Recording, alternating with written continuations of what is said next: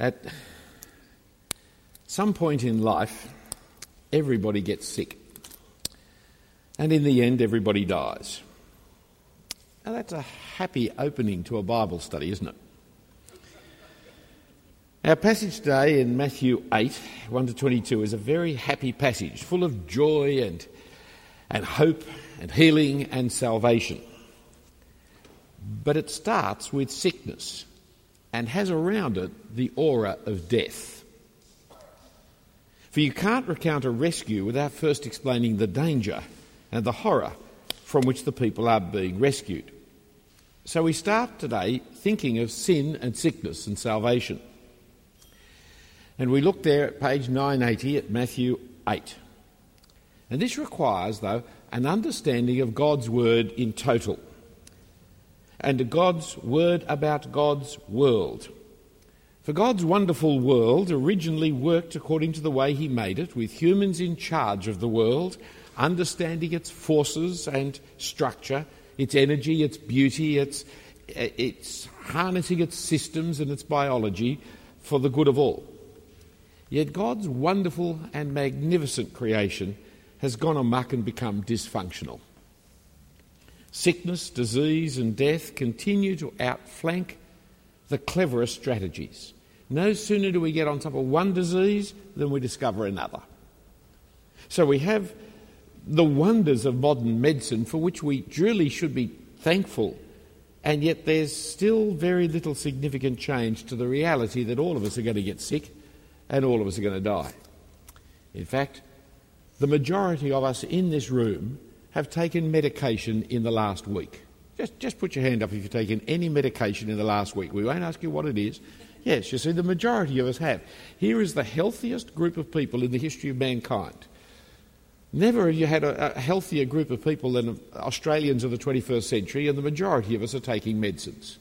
Sickness is endemic to the human nature. All of humanity is under the sentence of death. I won't ask, put your hands up if you're going to die. We know the answer to that one. It's more certain than the taxes. And someone who doesn't put their hand up when asked that question is already dead. So, here is the nature of humanity. All humanity is joined in rebellion against God, our Maker and our Judge. This rebellion can be active resistance against God. I know what God wants, but I'm not going to do it. Or it can be just passive resistance, indifference. I don't care what God says.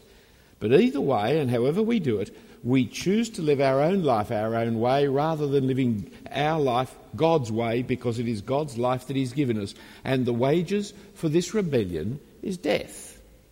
This rebellion is what the Bible means by the word sin, and we all participate in it. Within the Bible, sickness is the punishment for sin. Sickness is the punishment for sin.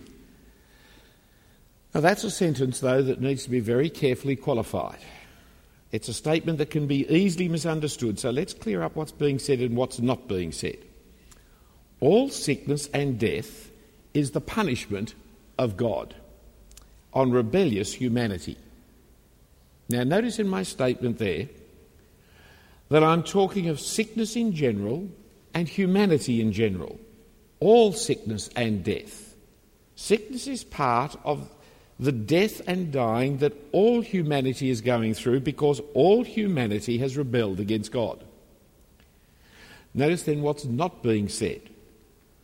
That is, point 2, not all sickness and death is the punishment of God on an individual's act of rebellion. See, the punishment is of a general nature. All of us have sinned, all of us will sicken and die. It's not of an individual nature. You are sick because you have sinned. We as a whole sin and are under the sentence of death, but there is no correlation with how sinful an individual is and how sick he is and how quickly he'll die. One very sinful man can be in robust good health, while another innocent child may be desperately ill.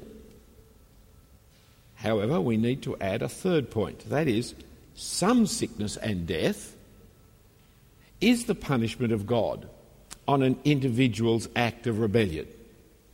That is the third one, some sickness and death. It's possible for God to punish an individual with sickness, and the sense of guilt and unease that we sometimes have when we become sick is right to proper to check out. Is God punishing me at this point? Sometimes it is our sinfulness that leads to our sickness. Some forms of sickness, of sinfulness, of course, does lead to sickness. Sexually transmitted diseases, for example.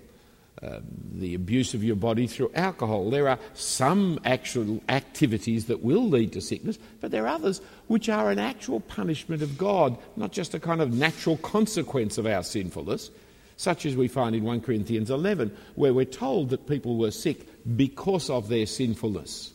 Some had even died. So it's not right to say that when a person is sick that it must mean that they're sinful, nor is it right to say it couldn't mean that they're sinful.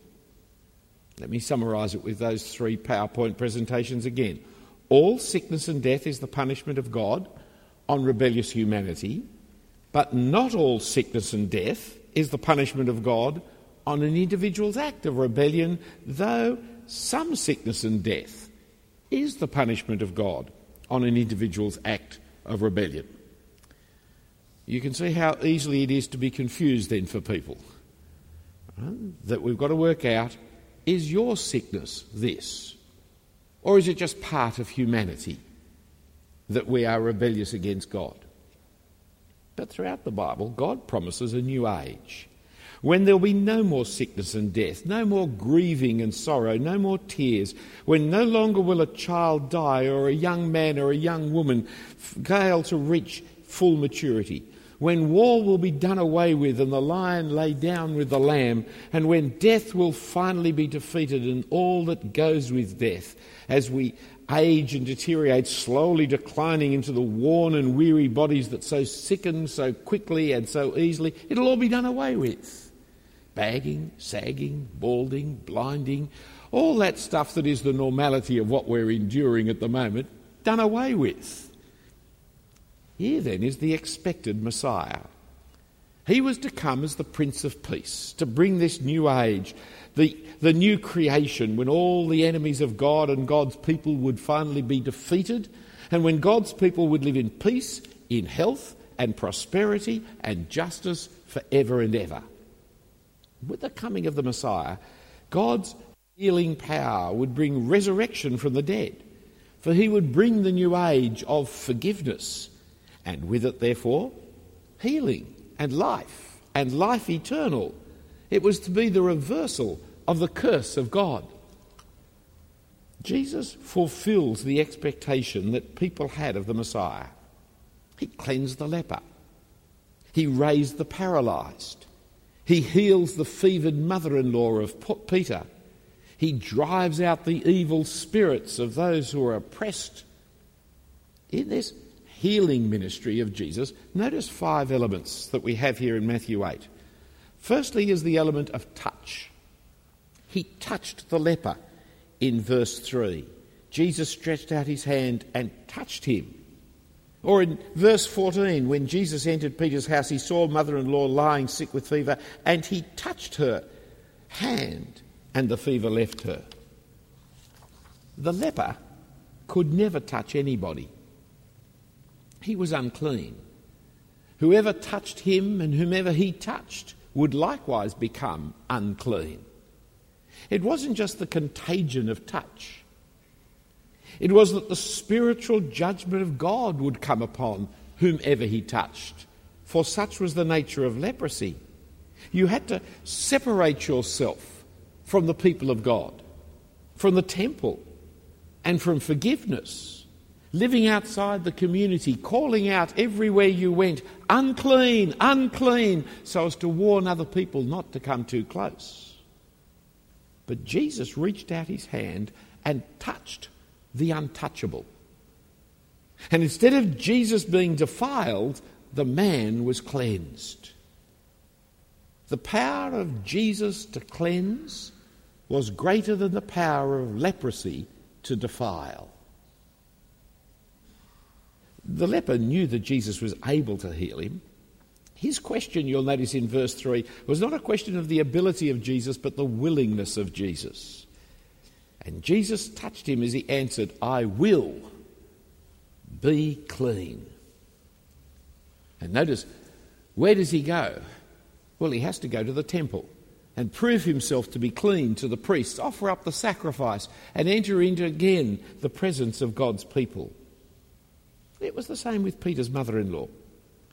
Fevers reducing you to bed were the very sign of death coming upon you in the ancient world. But Jesus didn't fear the fever or the contagion, but by his touch overcame both and raised up the woman to new life.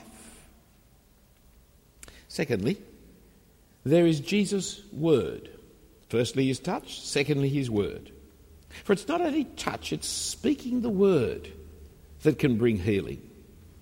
Now, the centurion understood this. For he has explained about his soldiers and his servants in verse 9. He says, "And I say to one, go, and he goes, and to another, come, and he comes, and to my servant, do this, and he does it." Jesus didn't need to touch anybody to heal them. He only needed to speak the word, and they were healed or raised up to new life. And so we see in verse 16, we read that that evening they brought to him many who were oppressed by a demon, and he cast out the spirits with a word, and he healed all who were sick. A friend of mine in a third world missionary country was operating as a doctor, operating in the middle of a rebellion that was taking place. It was a dreadfully difficult situation. People were being shot regularly, although the newspaper said there was no problems, but he was actually having to dig the bullets out of bodies, so he knew there were problems. And made worse by the fact that the electricity kept on collapsing and he couldn't operate at night and so on. One night they brought in a member of the royal family who had been shot, and a general came in with him. The doctor said, "Well, I'm sorry, I can't operate. There's no electricity, there's no clean water, and I can't do it." And the general said, "This boy is going to live or you won't." And he said, "Well, I can't do it." And the general said, "What do you need?" He said, "I need the electricity." The general said to one of the soldiers, "Electricity. What else do you need?" "I need water." "Water." And he did just as this man that Jesus is describing spoke. Suddenly the electricity came on, suddenly the clean water came on, and the man operated all night and saved the life of the young boy, and as a consequence was able to preach the gospel in a country which was hostile to gospel preaching, because he then had the royal favour placed upon him. But the power of a man in authority, if he just speaks. So the general didn't do anything, my doctor friend said. He just stood there and told people to do things. And they happened because he was in power. Thirdly, this healing by word shows the authority and power that Jesus had in this world, you see. The centurion understood it, which is why the centurion is described in verse 10 as such a man of faith. When Jesus heard this, he marvelled and said to those who followed, "Truly I tell you, with no one in Israel I found such faith." Faith is taking God at his word. This man understood faith, taking the authority of the Lord Jesus at his word. He had confidence in Jesus' authority and power. He knew what it was to live under the authority of the Roman Empire. It meant that he had authority over other people. His orders would be carried out unquestionably to his satisfaction, because behind his authority stood the Roman Emperor. As behind the authority of the Lord Jesus Christ lay God himself, that everything Jesus spoke would happen. Fourthly, this healing ministry of Jesus was the fulfilment of Scripture. We read in verse 17, "This was to fulfill what was spoken by the prophet Isaiah. He took our illnesses and bore our diseases." The prophet Isaiah, in the 53rd chapter of his prophecy, spoke of a time when the servant of God would come, a servant who would suffer dreadfully, even be killed by violent death of rejection, but a servant who would be God's servant, godly in every way, even though he suffered so heavily. In fact, his suffering would be at the hands of God, for in his suffering the punishment that we deserve would be placed upon him. He would willingly take upon himself what God would lay upon him, the sin and punishment of the world. Turn with me. You know the passage, I presume, but turn with me to Isaiah 53 for a moment. It's such a wonderful passage, and it's being quoted. I can't resist the opportunity of getting you to look at it. It's page 742. Page 742. Never miss an opportunity to bring out Isaiah 53, because it's the John 16 of the John 3:16 out of the Old Testament. It is the great verse. Look there with me at verse 4. Isaiah 53, verse 4, page 742. Surely he has borne our griefs and carried our sorrows, yet we esteemed him stricken, smitten by God and afflicted. But he was wounded for our transgressions. He was crushed for our iniquities. Upon him was the chastisement that brought peace, and with his stripes we are healed. All we like sheep have gone astray. We've turned every one to his own way, and the Lord has laid on him the iniquity of us all. Taking our sins upon himself, as God laid our sins upon him, he took our punishment, our death, upon himself, dying in our place to bring us forgiveness. And so our healing lies in his stripes. See it there in verse 5, the end of it? With his stripes, with his wounds, the wounds of the cross, we are healed. For out of his death on our behalf comes healing and life eternal. And so, back here in chapter 8 of Matthew's Gospel, that passage is being referred to. This was to fulfill what was spoken by the prophet Isaiah. He took our illness and bore our diseases. Fifthly, this of course explains the enormous popularity of Jesus wherever he went, for he was bringing the messianic age of peace and forgiveness and of health and of life, overcoming evil spirits and demons and sickness and death. Huge crowds gathered, lined up to be healed, and why not? If this was what was happening, surely they would come. Indeed, just ponder for a moment how many people would be in Bible study next week if I healed everybody in this room at the moment of any eye defect that we had, so that we could all throw our glasses away and go back with perfect eyes. How many people would be here next week, do you think? And I guarantee they'd all be wearing glasses, wouldn't they? On the way in, anyway. If you could do this miracle of healing sicknesses by just a word, well, the crowds flocked to him. But that's not what he came to do. He came to die so that by his stripes we would be healed. Not just by his word of command, but by taking our illness upon himself, taking our death upon himself, we would be healed. And we saw it at the end of chapter 4. And it gave rise to the whole Sermon on the Mount. Now, with the teaching given to the disciples, Jesus returns to his healing ministry, his preaching ministry, and just like before the Sermon on the Mount, the huge crowds come again. And that's why we see in Matthew 8 the unexpected Messiah. You can see it in verse 18. Now, when Jesus saw a great crowd around him, he gave orders to go over to the other side.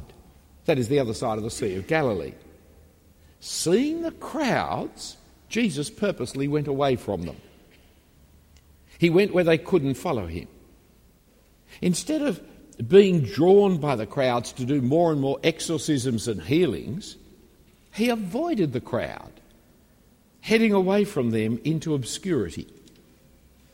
For most people, Jesus' reaction to the crowd is a very unexpected response.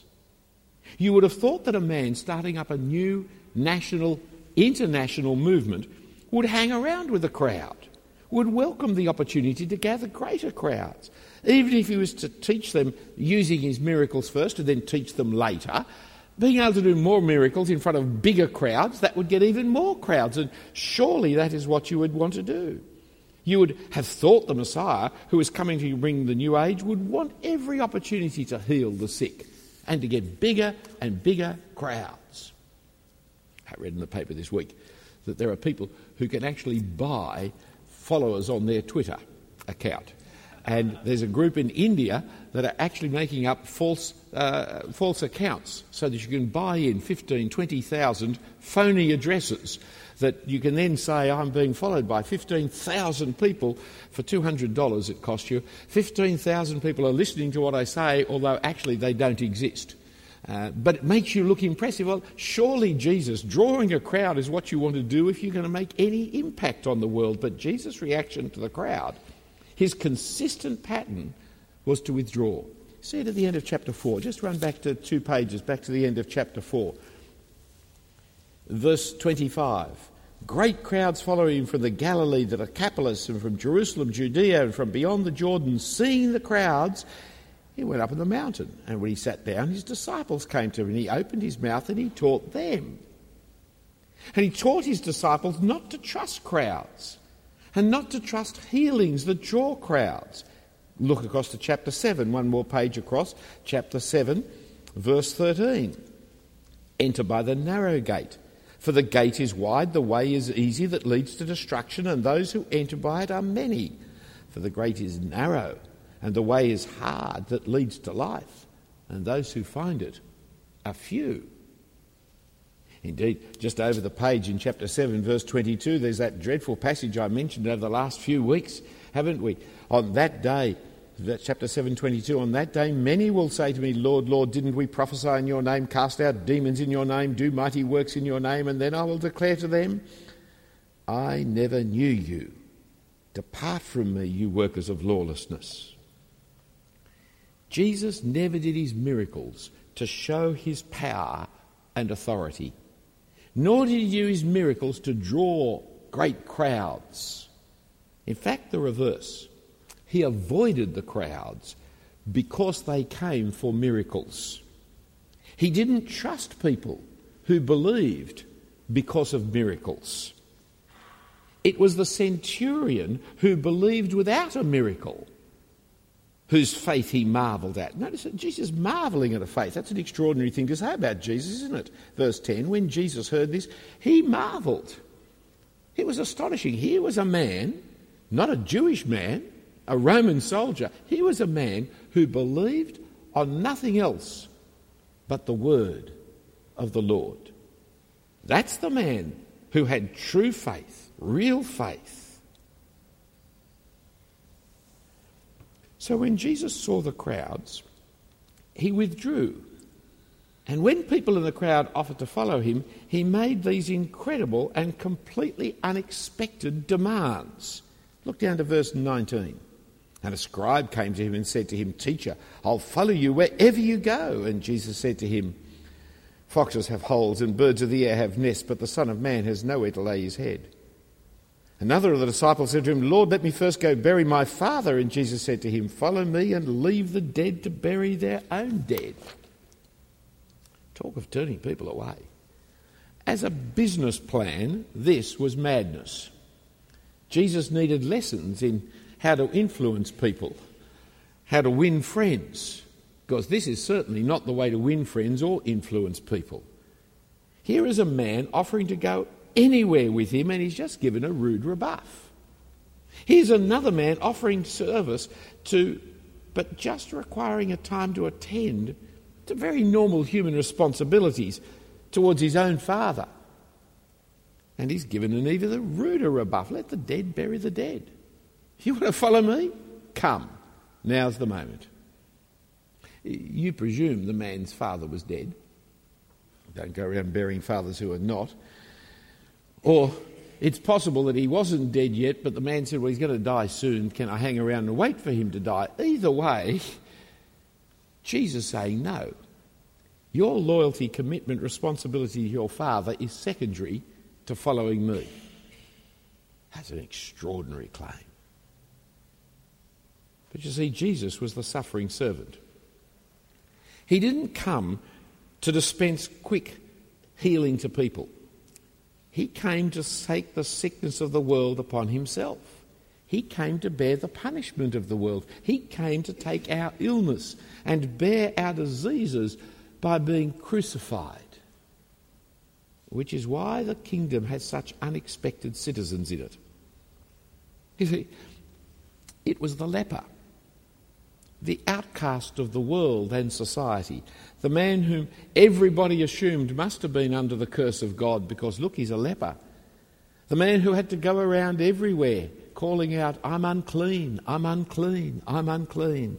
The man who could never go to the temple of God and worship God, who could never go to the sacrifices and find forgiveness for sins. The man who was cut off from God's people, cut off from God, cut off from humanity, cut off from the simple single thing that is so precious to be touched. That's the man who was in the kingdom of heaven. That's the man who was saved. That's the one to whom grace and mercy came. It was the centurion, the Roman officer who was oppressing God's people, who was part of the occupying forces of Palestine, keeping God's people under the oppression of Roman rule. Surely that man cannot be one of God's kingdom. And yet, he was the one who had faith in the Lord Jesus Christ. He was the one who trusted Jesus could do it. He was the one who truly believed and whose servant was healed. And so Jesus gives that startling promise in verse 11 and 12. Not startling for you and me, but startling for first century Judaism. I tell you, many will come from east and west and recline at the table with Abraham, Isaac and Jacob in the kingdom of heaven, while the sons of the kingdom will be thrown into outer darkness. In that place there'll be weeping and gnashing of teeth. It's not startling for you and me because most of us aren't Jewish, are we? The idea that Christianity is a world religion, not a Jewish religion, well, we just take that for granted. But it's the Jewish Messiah. It's the one who's come to save God's ancient people, who is prophesying here that it's not going to be, this kingdom's not going to be limited to the people of Israel. It's not going to be limited to the people of Judah. It's not limited to the Jews. Indeed, Abraham, Isaac and Jacob, the fathers of Israel, the fathers of the people of God, are going to be there at the great feast of heaven with Chinese and Indians and Australians and Africans, and all manner of people are going to be there. You see again how we just take that for granted, but this was a huge step forward. That concept of the religion of the world. In fact, it wasn't even true of almost any ancient religion. There were the god of the Egyptians, there were the god of the Amalekites, there were the god of the Midianites, but the idea that there was the god of everybody, that's a very strange idea. It's there in the Old Testament because God created everybody. But Israel had said, no, he's the God of Israel. But the God of Israel is the God of everybody. And Jesus is the one who broke out of Israel to the ends of the earth, bringing in you and me. Hinduism is still just for Indians. In fact, Hindu, India, it's the same word. The very concept, you see, that Hinduism would be for non-Indians, well, that's a very strange, bizarre idea. But Christianity is for all people because the Messiah came not just for the sins of Israel, but for the sins of the sons of Adam, you and me. It's not who you would expect in the kingdom, but he came to take upon the sins of the whole world upon himself. He came to take your sins, and mine, upon himself. That is, the gospel message of Christianity is trust Jesus. That's the message. It's not about being good and getting better. It's not about being religious and becoming more religious. It's about trusting Jesus.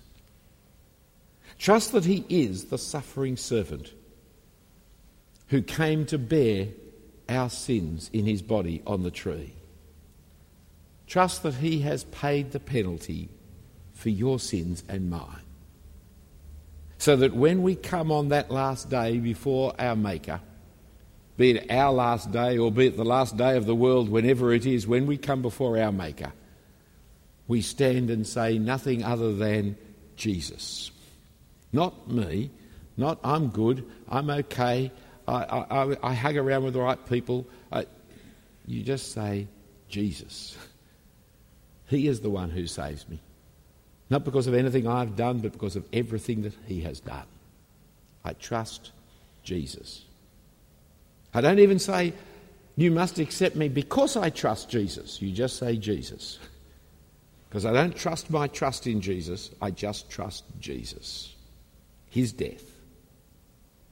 And because he died for our sins and rose again, we trust Jesus who rules over all the world. All will one day come to do away with he will one day come to do away with all sickness and all death and bring us that time of peace and prosperity, health and joy that will know no end. But even now, we can pray to God for that healing, for that forgiveness. And we can receive now that forgiveness. And God in his mercy may also give us healing from time to time. There's no promise that that will be the case, though if our sickness is caused by sin and we ask for forgiveness, we should expect healing. If our sickness is because of, we're part of humanity, he may or may not give us healing on any occasion. It's always right to ask him, knowing that he can forgive and he can heal whenever he wishes. But in the end, unless the Lord returns in our lifetime, we're going to die, and we're not going to die of old age. Old age is not something that causes death. We die of a disease in old age. The older I get, the more I like to point this out to people, lest they see that I should die because I'm old. No, you die of disease in old age, and we all do, and it's right and proper. Otherwise we'd have the apostles still hanging around, wouldn't we? We all do. But in Jesus we shall rise to eternal life. Let's pray. Heavenly Father, we thank you of the Lord Jesus Christ for his death and resurrection for us, and that all our diseases, all our sickness, all our death is taken by him. That punishment of yours upon sin, taken by him, so that we may be forgiven and have eternal life. And we praise you, Father, in the name of our Saviour, the Lord Jesus Christ. Amen.